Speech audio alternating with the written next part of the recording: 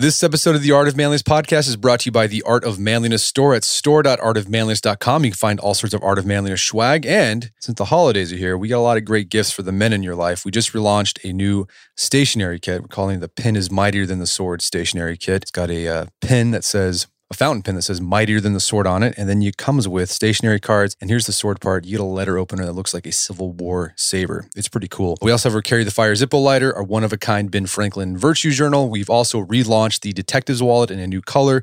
Lots of great stuff there. Go check it out at store.artofmanliness.com. We got a deal going on. If you order $100 or more, we'll give you free shipping plus a leather bookmark with a quote from Henry David Thoreau about why you should read books. It's pretty cool. Go check it out, store.artofmanliness.com. All your purchases help support the Art of Manliness podcast, as well as the content we produce on artofmanliness.com. Thank you.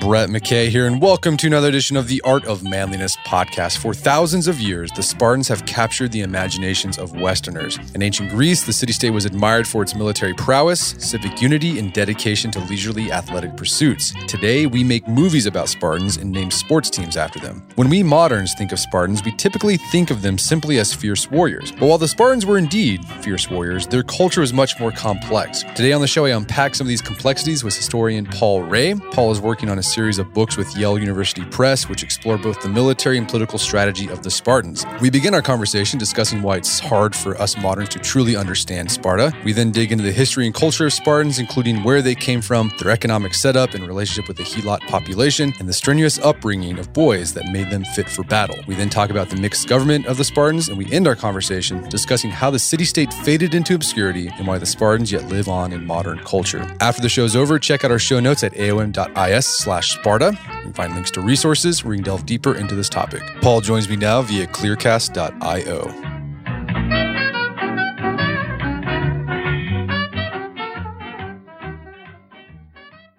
Paul Rahe, welcome to the show. Pleasure to be here. So you are a professor of history, political history, and you've written some books. You're working on a series of books about Sparta. So the Spartans, I think, are interesting because they enjoy a very prominent place in our collective and popular culture. There's movies made about Spartans, books written about Spartans, teams are named after Spartans. So I think we feel like we know them well. But in your book, the first one in this series, you quote Winston Churchill, his phrase describing Russia, where you used it for the Spartans, saying they're a riddle wrapped in a mystery inside an enigma. So do we actually know much less about the Spartans than is commonly thought? Well, it depends on what you mean by the word know. If you mean, do we have less information about them than about other communities? The answer is we have more information about them than about most communities. The obstacle to our understanding is the way we see the world. We live in a liberal regime. It's a product of a certain kind of political science. And we're used to thinking in terms of, say, the primacy of economics. Are you better off now than you were 8 years ago? Being the sort of thing a presidential candidate could say in running against someone who is in office. But also, we think primarily in institutional terms. Separation of powers, federalism, and so forth. The ancient Greeks thought in different terms. And let me give you an example of how that might be. In the 19th century, we forced Japan to open up. And the Japanese, horrified by our military intervention in Tokyo Harbor, sent the crown prince to the great capitals of Europe. And they invited the European powers to send embassies to Japan. They were looking for support against us. And in England, a conversation, I'm told, took place between an English civil servant and one of the attendants of the Japanese crown prince. And the English civil servant asked, "What were your instructions?" And the attendant to the crown prince said, "I don't quite know what you mean. And he said, "Well, we sent an embassy to Japan, and our instructions were to find out what do they produce that we might buy? What don't they produce that we might sell to them? What are their defenses like? Do they have navigable rivers and so forth? And the Japanese, the attendant to the crown prince responded, now I see. He said, we were asked to find out, what do the English bow down to? Well, when we think of a political regime or form of government, that's not the first question we ask. But in a way, that's the first question you have to ask in order to understand the Spartans. So when I talk about the Spartan regime, I'm talking about a whole way of life, a set of practices that begin with birth and end with death, that are set by the Spartan laws and by Spartan customs that essentially have the force of law, and not just about the distribution of powers between different magistrates. When you look at it that way, we have a great deal of information about Sparta because Aristotle was interested in this, Plato was interested in this, and Plutarch was interested in this. Xenophon was interested in this. And Plutarch had access to certain writings of Aristotle, the Constitution of the Lacedaemonians, that we don't have, and he drew rather heavily on it. So we get a kind of comprehensive picture of Sparta if you put together what we're told by Herodotus and Thucydides and Plato and Xenophon, Aristotle and Plutarch. And you can begin to see how the whole way of life works. So that's one obstacle. Another obstacle is we tend to think of a city as urban, but the Greek polis actually was rural in character. There was a town, but the vast majority of the citizens were farmers from the countryside. And that distinguishes, by the way, the ancient Greek city and ancient Rome from places like Venice and Florence, where it's the cittadini who live in the città, in the city, who are citizens, and the contadini who live in the rural district called the contado are not citizens, they're subjects. So the Greek city is agricultural in character, and that shapes it profoundly. Yeah. So, I guess the problem is it's hard to know because it's just, in a way, it's very foreign to us. We tend to think of Sparta or the Greek city-states using what we know about politics or what a city is. And when we do that, there's a mismatch. And so you miss the mark a bit. Right. We read certain elements in the makeup of, say, Athens, and we put great emphasis on them because they're familiar to us, or there's something like what we know. And then we miss what is alien. Now that's a common phenomenon, and it infects international relations a great deal. We have a tendency to read our own predilections into foreign countries. And the consequence is we very often misinterpret what they're up to because it's so alien to us. We don't pay much attention to what we would call cultural differences, but what the ancient Greeks called regime differences. So another thing that makes it mysterious then too. So we have descriptions from ancient historians and ancient philosophers or ancient political scientists like Aristotle of the Spartan way of life. And so because Sparta was really a way of life, right? Like, it's not like today where we can look at our government, as you were saying earlier, and see these institutions that define us. Like for Sparta, like government or the regime, it was internal. Like it was actually something like it was baked into the person. And so to really understand it, you have to see it in action or see descriptions of it in action. You can't just look at a constitution and you can get some glimpse of it, but you're not going to get the whole picture. That's right. You've got to look at the way of life. It's as if to understand America, you had to understand Monday Night Football. Right. No, yeah, that makes sense. But also, were the Spartans secretive in any way? Like, were they very reluctant to allow outsiders into their community? They were secretive in two different ways. They were laconic. Our word comes from a name for them.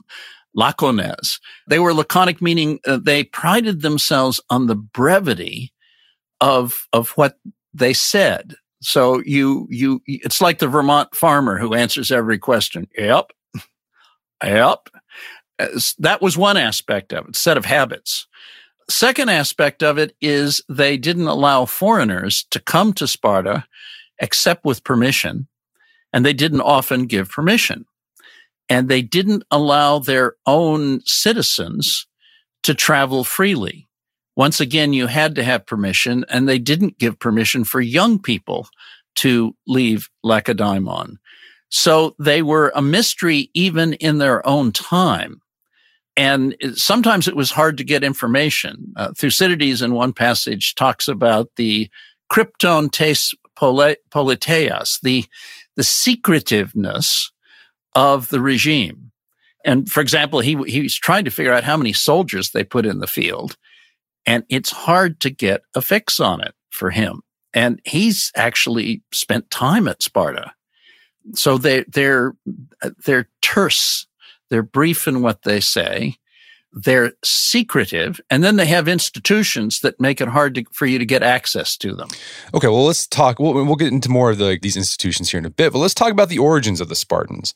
They settled in an area, but they're not originally from there. Where did the Spartans come from, and why did they settle in this one part of Greece? Well, we can only speculate on the basis of legend.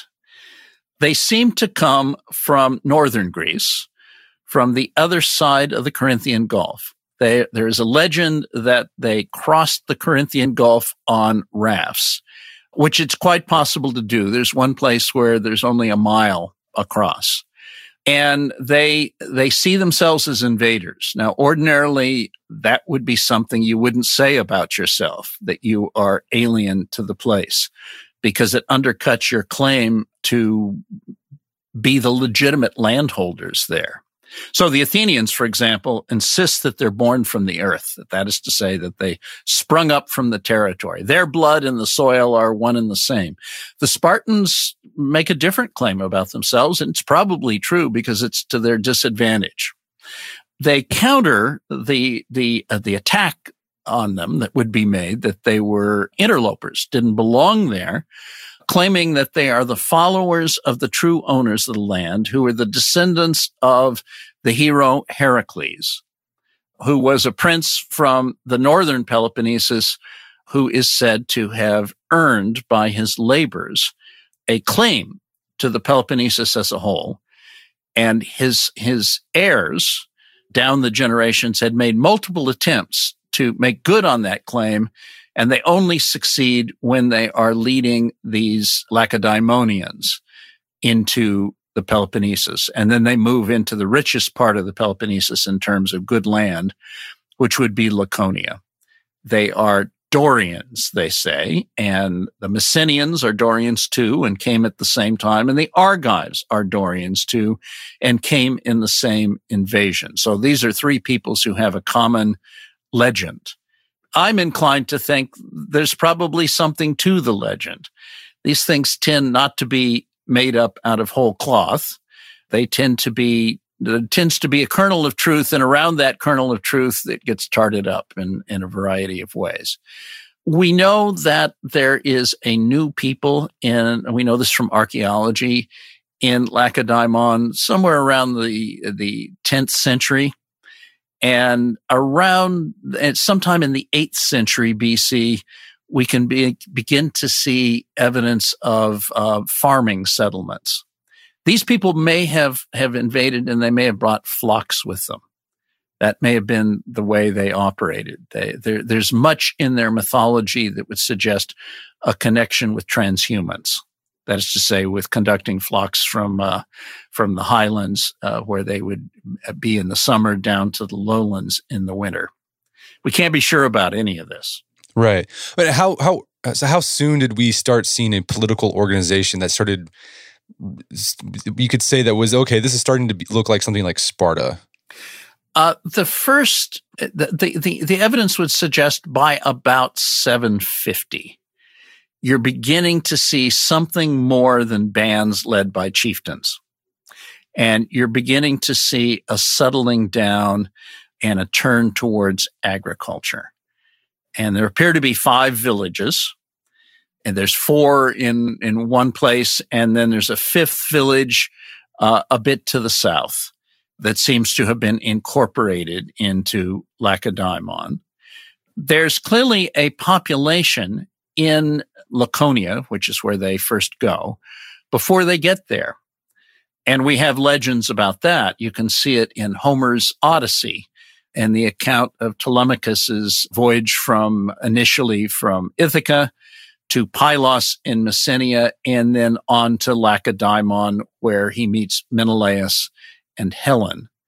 And recently, and I mean in the last 5-6 years, they've discovered a Mycenaean palace in southern Laconia, not where Sparta is, but south of where Sparta is.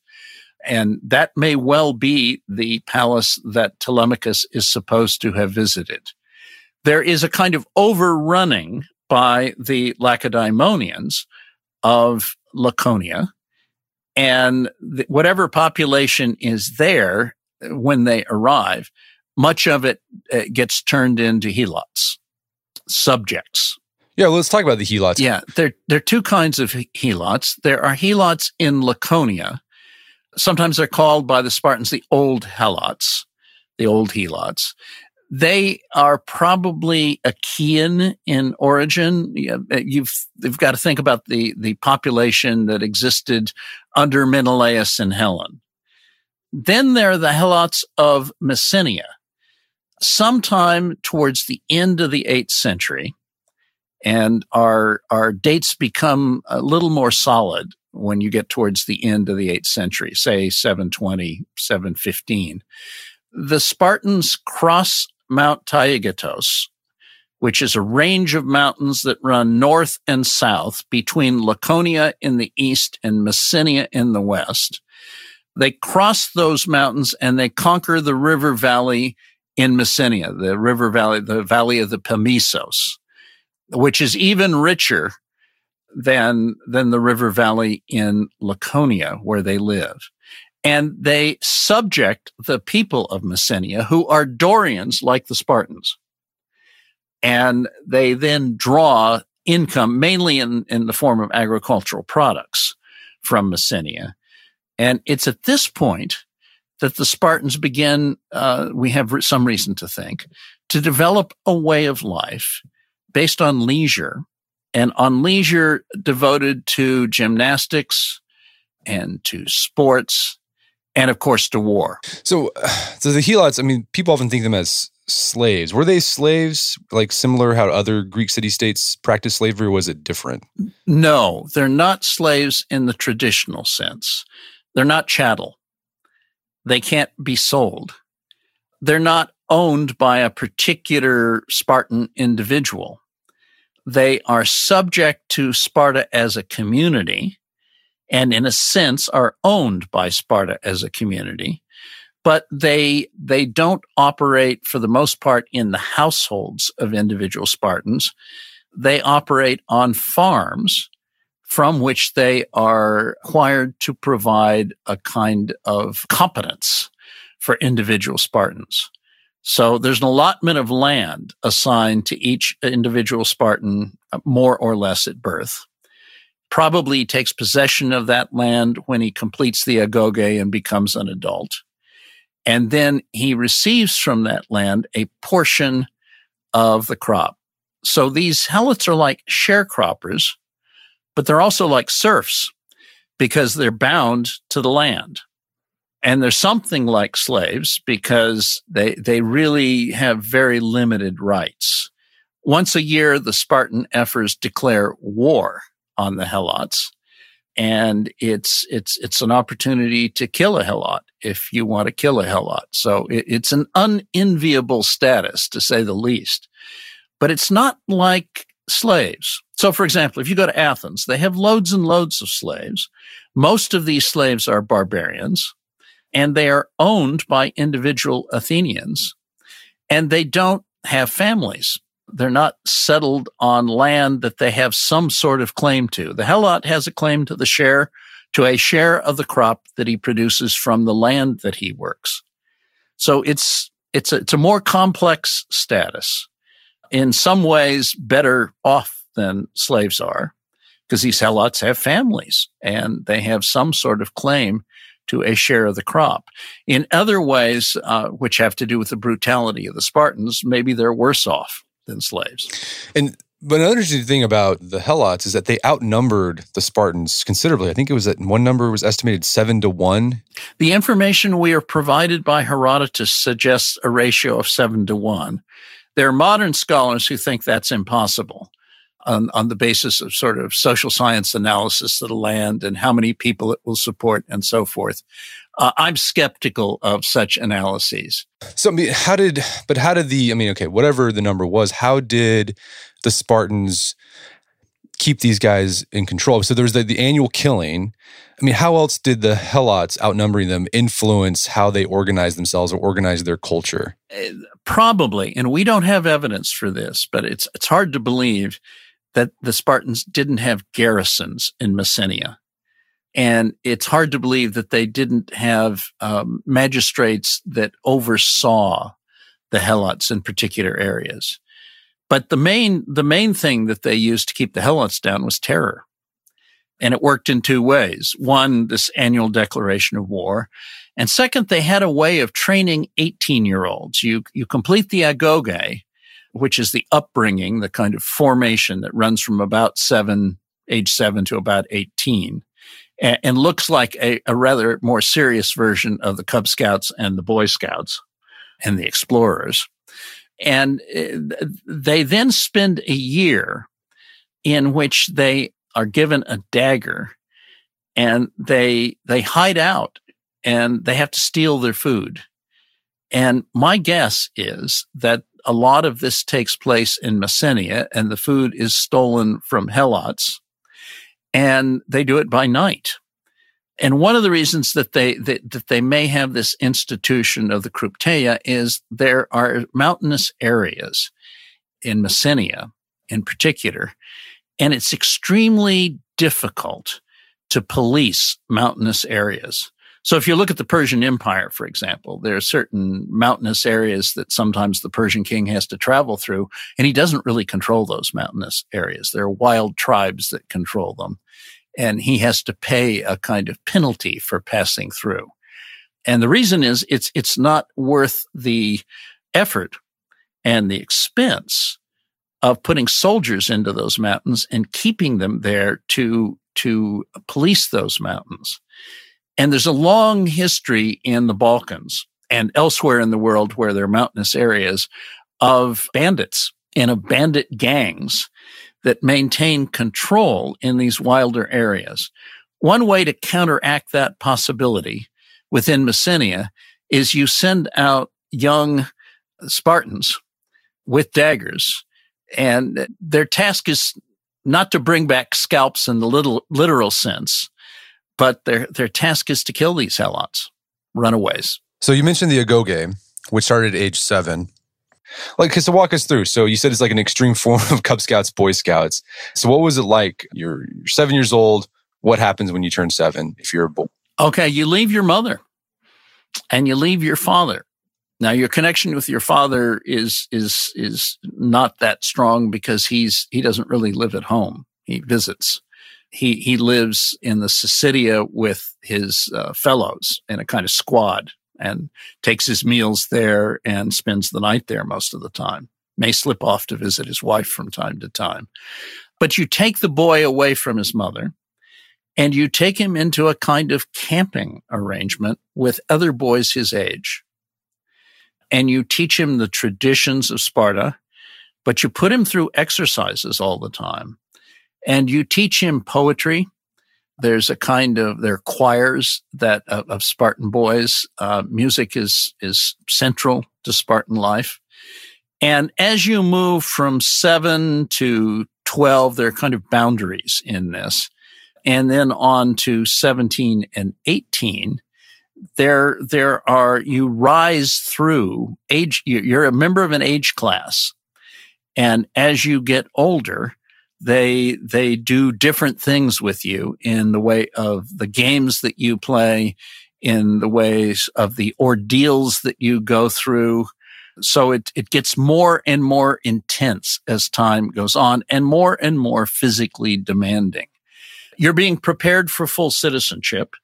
and full citizenship involves military service.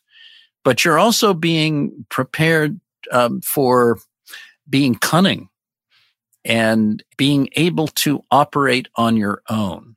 One of the striking features about Sparta in, say, the 5th century is the Spartans can send one Spartan to Syracusa to help the Syracusans against the Athenians, and that can be decisive.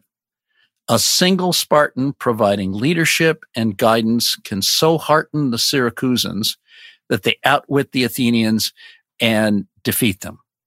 Similarly, you can send Brasidas with a group of emancipated helots and a mercenary army, no other Spartiates, up into northern Greece towards Amphipolis in Thrace, and he can wreak havoc because the kind of education that he has received makes him self-reliant to a degree that is astonishing for the other Greeks. So a single Spartan can tip the balance.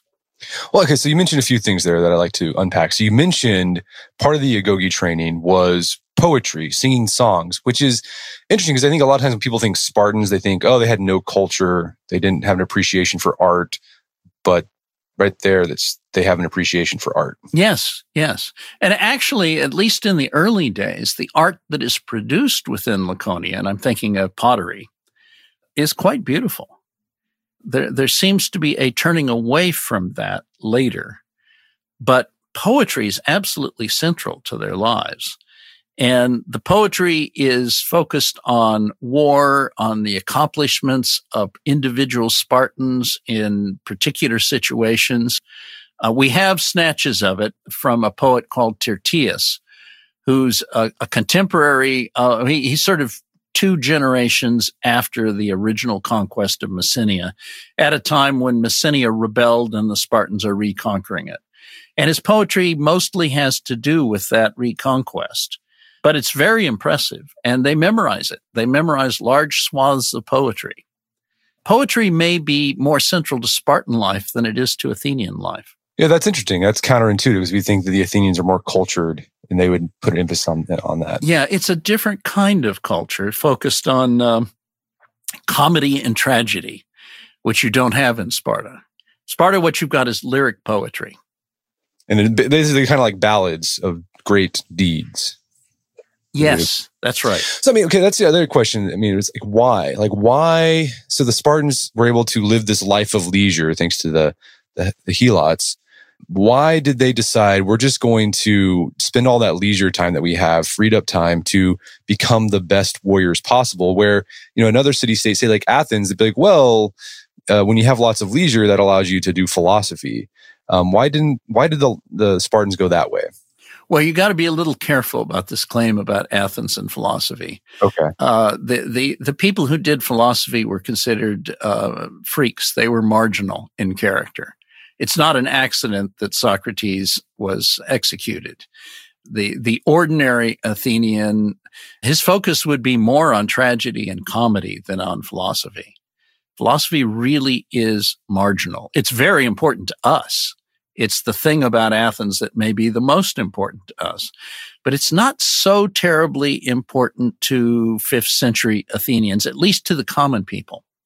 Now, the well-to-do, the hoity-toity, the men of great aristocratic families, they dabbled in it.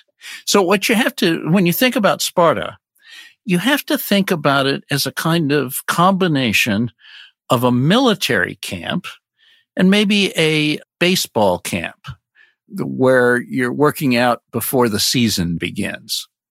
And you have to think about the Spartans as people who love sports. They love sports. They love horse races. They love hunting. In other words, it is not altogether grim. They do not eat meals that you and I would enjoy. And in fact, they're notorious for the sort of simplicity of their fare. But when you move into the sphere of sports, it's a kind of exciting life that they lead. And it's a life of leisure that the upper classes elsewhere in Greece envy the Spartans for. And that's another thing we have trouble with. We admire Athens, but the Greeks generally admired Sparta much more than Athens. What did they admire about it? They just admired their pursuit of excellence, and they admired their accomplishments on the battlefield. So when Pericles, in the funeral oration that Thucydides lays out, that wants to make the case for Athens, the foil is always Sparta. And the deciding factor, the thing that decides that Athens is superior to Sparta is Athens wins on the battlefield. You've got to, that's the standard, and it's the accepted standard even in Athens. So the Spartan success on the battlefield is envied. Their leisure is envied. That's what everyone would like to have, not to have to work. Their use of that leisure for horse racing, for hunting, that is also admired. And the role of music in their lives, that is also admired. The people in Greece who are most critical of the Spartans are people like Plato and Aristotle, who intimate that the Spartans raised their children like beasts. But if you look at the well-to-do throughout Greece, throughout Thassos and Amphipolis and so forth, what they admire is this way of life. Which, of course, is based upon a very large subject population.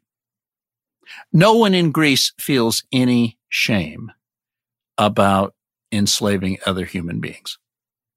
That's another thing we have trouble getting our minds around. It's just an accepted institution. Aristotle, in his Politics, raises the question whether or not a lot of the people who are in practice enslaved are worthy to be free men, with the implication that perhaps a lot of the people who are free men are worthy to be enslaved. So he sets another kind of standard, but you've got to keep in mind the philosophers are on the margins here. The mainstream of people are proud of their domination of other peoples. We're going to take a quick break for a word from our sponsors. Candid makes it convenient and affordable and easy to straighten your teeth. Candid's clear aligners are sent directly to your home and customized specifically for you to fix and straighten your teeth. You use their out-home modeling kit and then send back your impressions and some photos. Candid's network of highly trained orthodontists will then review your specific case and provide you with a 3D preview of what your treatment will look like. After you receive your 3D preview, you decide if you want to move forward or not. You can also talk to a real person at any time. If you have questions, they'll even set you up a video call to walk you through the modeling process. Candid's treatment takes on an average of 6 months and costs 65% less than braces. It will literally save you thousands of dollars. You're one step away from getting straighter, whiter teeth. Take advantage of Candid's risk-free modeling kit guarantee and go to candidco.com/manliness to save 25% off on your modeling kit. That's Candid, CANDID co.com/manliness to save 25% off on your modeling kit. Again, one more time, candidco.com/manliness. Also by Thursday Boots. Money, power, a great pair of boots. You can have it all. How? Stop what you're doing. Not unless you're driving. Don't do that. But wait until you can stop what you're doing. Go to the nearest computer, open your internet browser, and type in the following. ThursdayBoots.com. That's ThursdayBoots.com. Pick out your favorite pair of beautiful handcrafted boots, add them to your cart, click checkout, fill out all your personal information, and click purchase. It's that easy. Money, power, and a great pair of boots will all be yours. While results may vary, particularly regarding the money and power, you will definitely have a great pair of boots. This year, get a pair of boots that will last season after season. Get a pair of boots handcrafted with the highest quality materials and sold at honest prices. Get a pair of Thursday Boots. Head over to ThursdayBoots.com. Again, one more time, ThursdayBoots.com. Money, power, and a great pair of boots are only a click away. And now back to the show. I think you mentioning that the other Greeks, like sort of upper class Greeks in other city-states, admire the Spartans. Didn't some of them actually send their kids to the Spartan agoge? Well, yes, Xenophon did, for example, an Athenian. There wasn't a whole lot of that, and it may not have happened in the 5th century. It certainly happens in the 4th century because we begin hearing about it in the 4th century.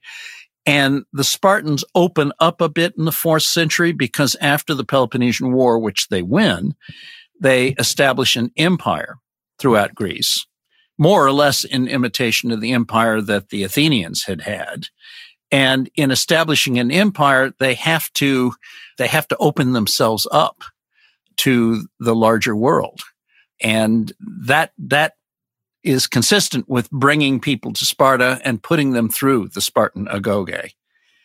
One consequence of this, by the way, is our best information about Sparta comes in the 4th century, when they're forced to open up in this way, in the writings of Xenophon, Plato, and Aristotle.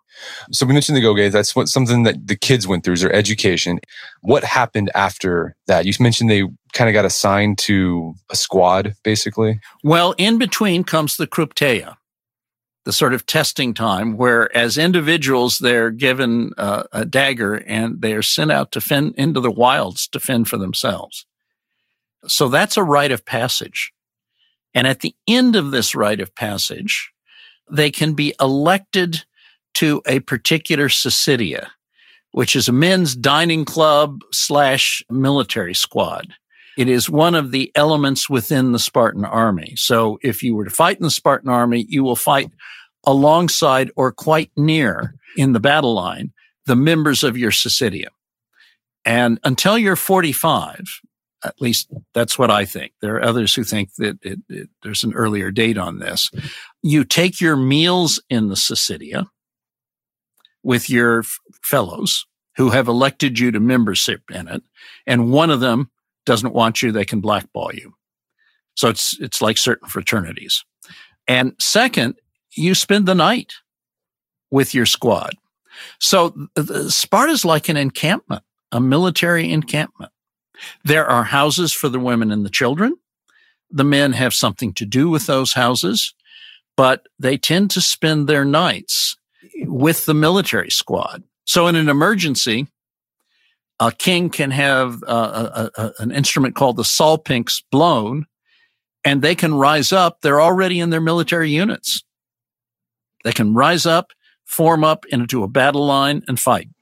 What do they do in these clubs? They just they just talk and joke. What do they do in these dining clubs? Telling stories, telling jokes. It is this that gives rise to their brevity. In other words, there's a certain style. It's a little bit like Twitter. You've got to get everything into a certain number of words. So quips are something that they're very proud of, and it's a kind of literary style. So you'll say something to a Spartan, and he'll have a zinging comeback. Not unlike a Fred Astaire Ginger Rogers movie. I can think of one where a woman says to Ginger Rogers, "You're not as dumb as you look," and she says, "I wish I could say the same for you." That's the kind of comeback that a Spartan would have. You said the Spartans every now and then went and saw their families. When did they go see their families? They may have visited them in the daytime, in between the other things that they're doing. There are stories about them slipping off at night to visit their wives, which is how procreation takes place. Interesting. So it sounds like the life of a Spartan, it was very public. You didn't really have much of a private life. Like you did everything with other people. There really wasn't much going on that you had for yourself. No, there's not much. After 45, maybe there's a little more if you live that long. And of course, not everybody lives that long. The likelihood is that when you get to be 45, you're in the grave, but not always. And then they live at home. But there's another side to it. This attack on privacy, pulling young people into the public sphere at age of 7 when they leave their mothers, and the keeping of the men in the public sphere through the Syssitia until they're 45, it may provoke a reaction. One of the interesting things is that we have the sayings of the Spartan women. You'd think the Spartan women would be inconsequential, and yet we know much more about Spartan women than we know about Athenian women. It could be that if you take a boy away from his mother at the age of 7, you intensify the relationship between the boy and the mother by depriving him of the close contact. And a lot of the sayings of the Spartan women are sayings of Spartan women to their sons. Come back with your shield or on it, meaning come back with your shield, not having thrown it away as a coward does, or on it as a dead man. Those are the choices. Think of having a mother like that. So it could be that the relations between Spartan men and their wives are quite intense because they're kept apart the way they're kept apart. And so you cherish the time together much more. It's very hard to tell. But, when you have a society that is organized in such a way that it emphasizes the public, you may get a kind of natural human reaction that emphasizes the private. And I mention this because one of the other things that we're told about the Spartans by Plato in particular is their houses are very simple on the outside, but they're very luxurious on the inside. Another thing we're told, and it seems almost certainly to be true, is the Spartans are notoriously open to bribery. In other words, there is a kind of suppressed private concern for wealth, and the suppression intensifies it rather than eliminating it. Yeah, I mean, the Spartans also were famous for their sumptuary laws where they couldn't even own money publicly. Right. They use these big metal. But apparently in the houses, there's money buried. Right. So that's interesting. As you said, when you suppress it, when you say, oh, we do not do this for money, we do everything for glory. If you suppress that desire for wealth, then people privately are going to go crazy with wealth. Yeah. Look, if you have separate schools for boys and girls, their interest in one another is intensified, not reduced. So we haven't talked about Sparta's government. Tell us about that. How is it unique from other Greek city-states? Yeah, Sparta's has the first sort of institutional structure that we know of that involves what you might call a distribution of powers and a kind of checking and balancing. So in the beginning, the dominant figures at Sparta are the two kings. There are two kings, two different families, both tracing their ancestry back to Heracles. Purportedly, at some time very early in Spartan history, a king had twin sons, and the kingship was divided between them. And so you have the Eurypontid house and you have the Aegeid house. And Sparta almost certainly begins as two bands of raiders led by chieftains, each of whom claims to be of Heraclid derivation. Around 750, there appears to have been a kind of rebellion by the notables within Sparta. And what you get out of that is the establishment of a council of elders. It's called the Gerousia, and Gerousia has the same root as geriatric or gerontology. It refers to old people.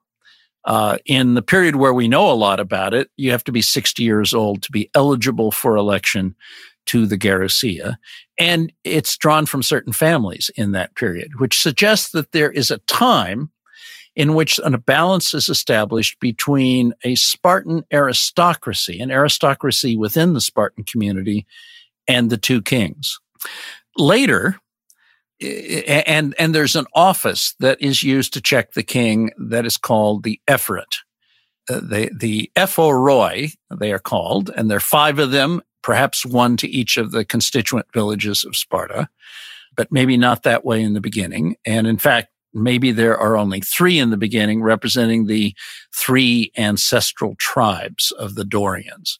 There's some indication there are Spartan colonies that only have 3 ephors, which suggests that very early on there were only 3, and that suggests that they are drawn from the well-born within these 3 tribes, these 3 Dorian tribes.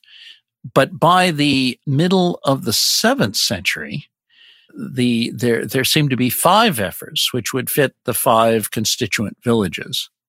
And there appears to have been a kind of democratic reform, one that left intact the Gerousia, changing nothing there, left intact the kingship, the 2 families, but took the ephorot and democratized it. And there's reason to think this takes place in the 7th century in connection with a military reform that takes place in which you have the emergence of the hoplite phalanx. This is built on a particular piece of equipment called the aspis and sometimes called the hoplon, which is carried by a hoplite. And what it is it's a large circular shield of the sort that people see on Greek vases, for example. And at the center of the shield is a hook.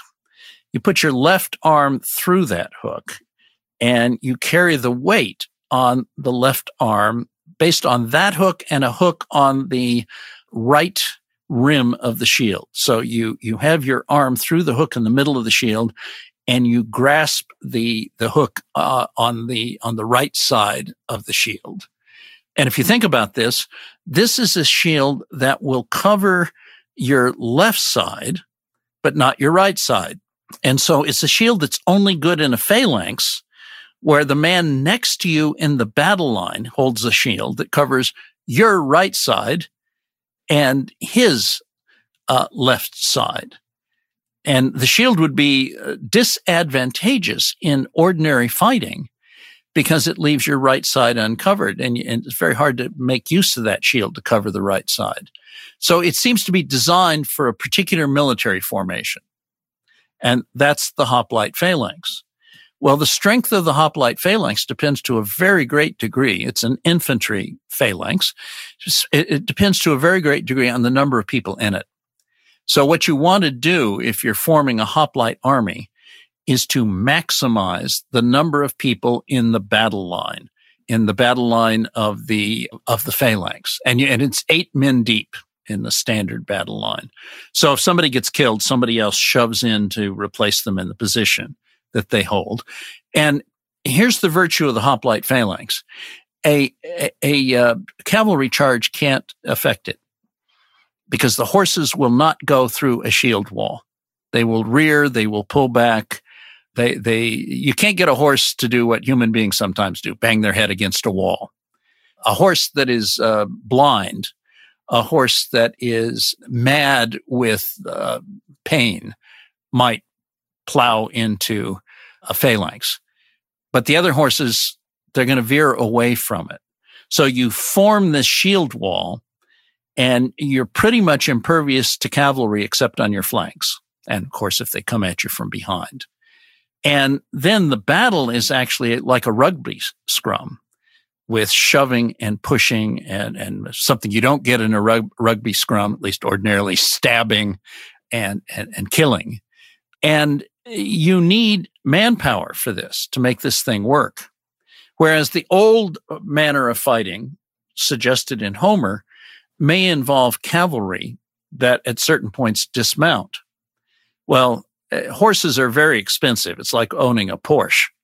So the cavalry warfare is the warfare of the wealthy in all human periods. Infantry warfare, especially the kind that you see with the hoplite phalanx, is the warfare carried on by ordinary men. And quite naturally, if you're going to fight for your country, you're going to want to have a say in the decisions of whether to go to war or not. So there appears to be at Sparta a constitutional change that takes place 650, somewhere around that time. Then the whole thing is pretty much set. And so what you have is a monarchical element with the 2 kings, an aristocratic element with the Gerousia elected from among certain families, and a democratic element with ephors who seem to be, at least according to Plato, chosen by some sort of method that has kinship with a lottery to represent the common people. And the final element in it is there is an assembly. And in that assembly, it's one man, one vote. So it's a mixed regime. And different elements in it have different powers. So, for example, once a month, the kings get together, the 2 kings with the 5 ephors, and the kings swear they'll uphold the laws. And the ephors swear that they will uphold the power of the kings as long as they uphold the laws. And there's a thread in that. And we know that in the 5th century, I know of only 3 kings in the 5th century who are not known to have been put on trial by the ephors on a capital charge. So there's a lot of infighting that goes on within the Spartan constitution, and it seems to turn on the 2 kings. And the evidence we have mainly from the 4th century suggests that each king has his adherents. It's almost as if you have a two-party system, one representing the Europontid line and the other representing the Aegeid line. And the trial, if a king is tried, takes place before a court made up of the ephors and the gerousia. There are 28 members of the gerousia plus the 2 kings, and there are 5 ephors. So the gerousia plays a crucial role at that point. And when the assembly meets, it's the gerousia, working as a probulitic council, that sets the agenda for the assembly. So it's a very complicated political system, and its function seems to be to prevent anything from happening unless there's consensus, and to produce consensus. And the agoge and the Spartan way of life is also aimed at producing consensus.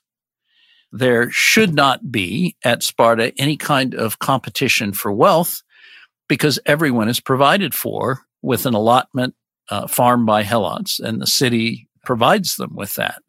So the kind of competition that comes from a difference of economic interest would be eliminated. The kind of competition that might come from religious interests is eliminated because they all share a common religion. It is a religious community.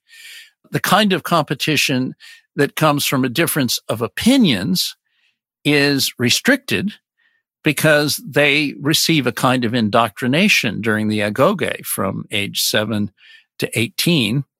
And they live in a highly communal setting because of the Syssidia. So what competition is left? Well, the rivalry for honor and for glory, and of course the rivalry between the 2 royal houses. I'm curious, during all this, these reformations that happened to establish these checks on different groups, did Lycurgus, was he a real person? Did he play a role? Or was that just sort of a myth that was invented? Well, again, I don't think anything is very likely to be completely invented, but there may be accretions.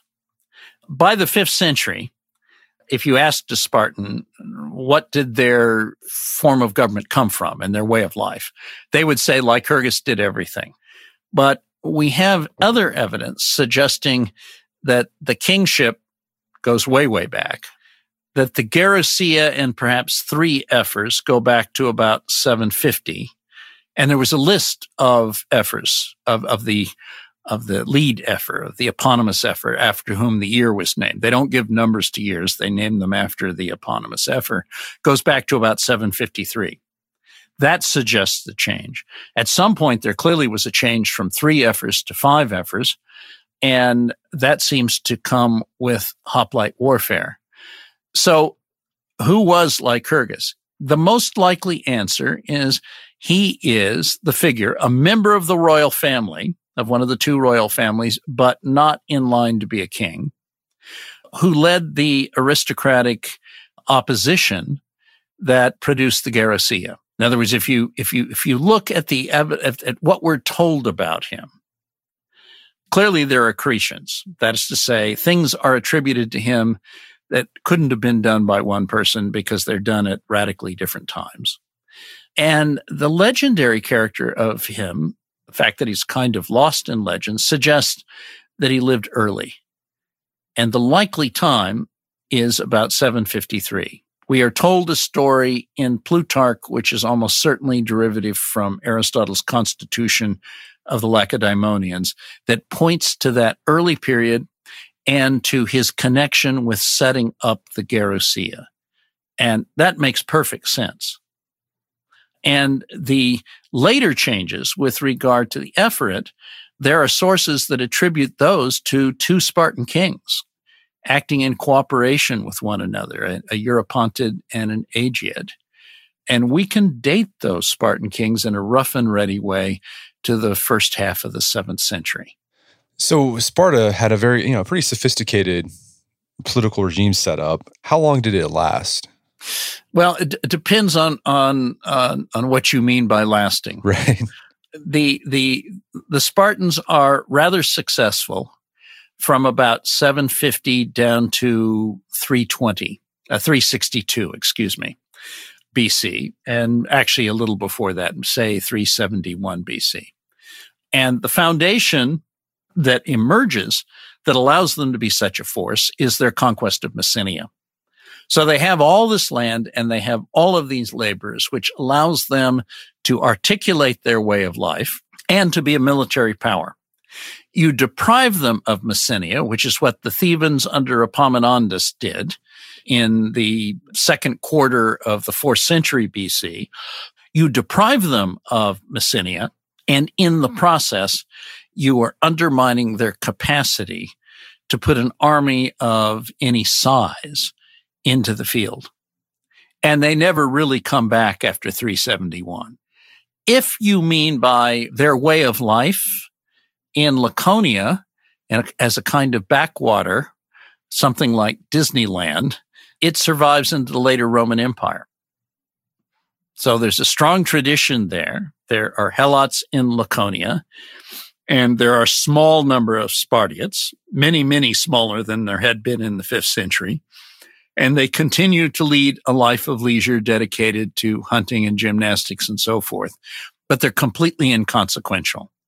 And one of the reasons that Sparta, the Sparta of the Hellenistic period and the Roman period, is not destroyed is why bother?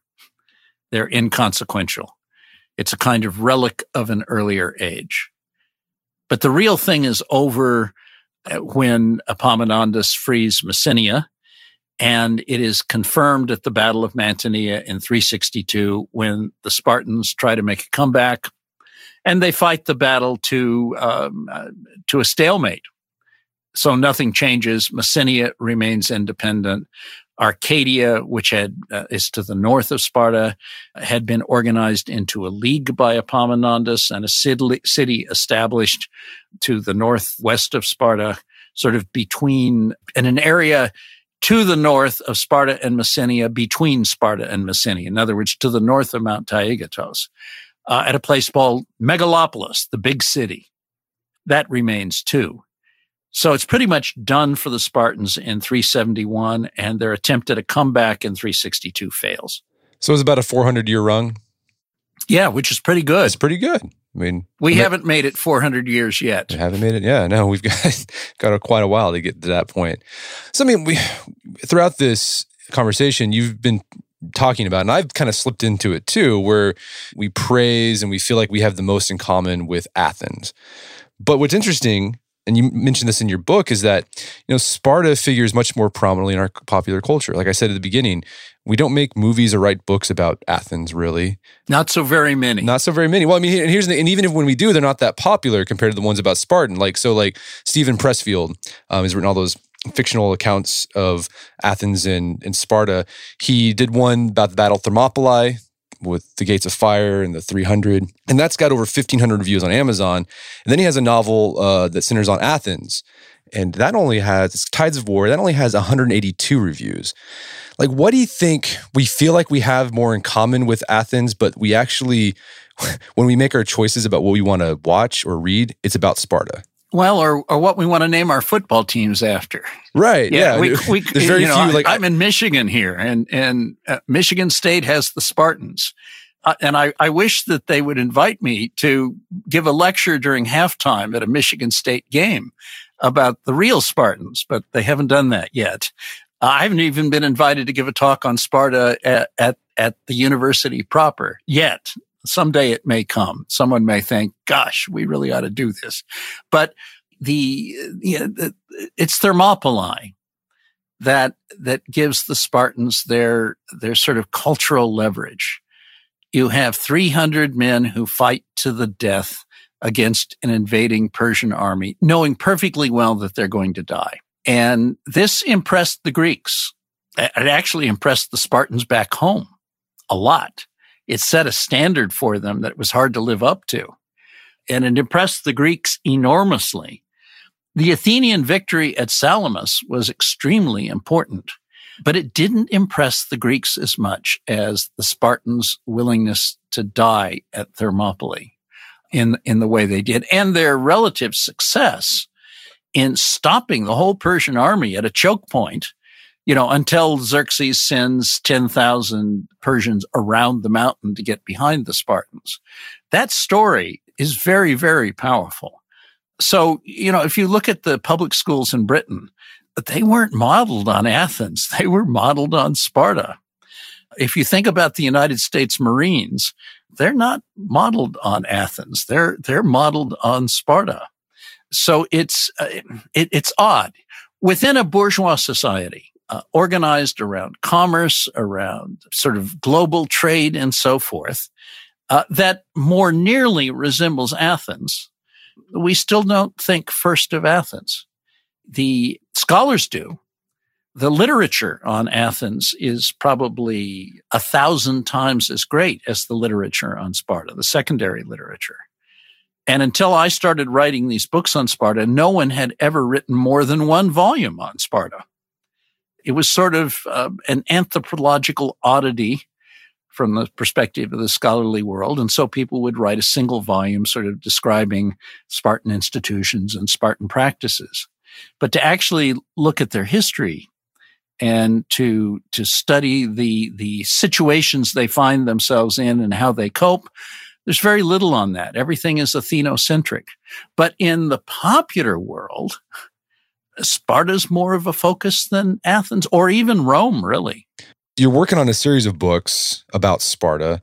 There's the Spartan Regime, and then there's the grand strategy of classical Sparta. Is there any more coming out in this series? Yes. Next September, Yale University Press will publish the Sparta's First Attic War, the grand strategy of classical Sparta, 478 to 446 BC. That book is in press now. It's been copy edited.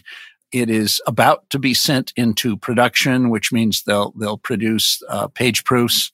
There is a book coming after that. It has been accepted for publication by Yale. It is called Sparta's Second Attic War, the grand strategy of classical Sparta, 446 to 418 BC.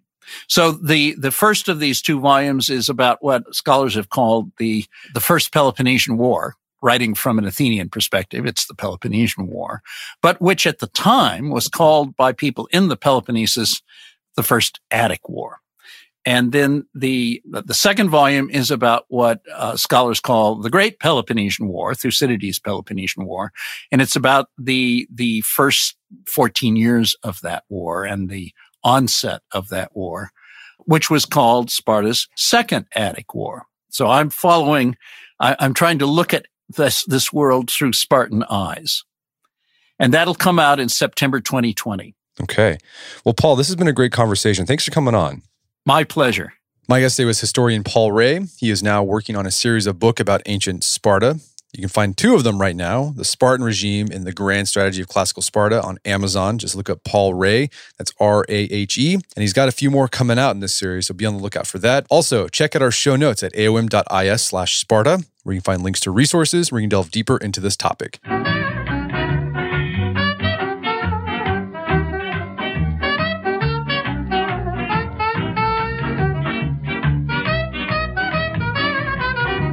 Well, that wraps up another edition of the Art of Manliness podcast. For more manly tips and advice, make sure to check out the Art of Manliness website at artofmanliness.com. And if you enjoy the show, you've gotten something out of it, I'd appreciate if you take 1 minute to give us a review on iTunes or Stitcher. That helps out a lot. And if you've done that already, thank you. Please consider sharing the show with a friend or family member who you would think would get something out of it. As always, thank you for your continued support. Until next time, this is Brett McKay telling you to stay manly.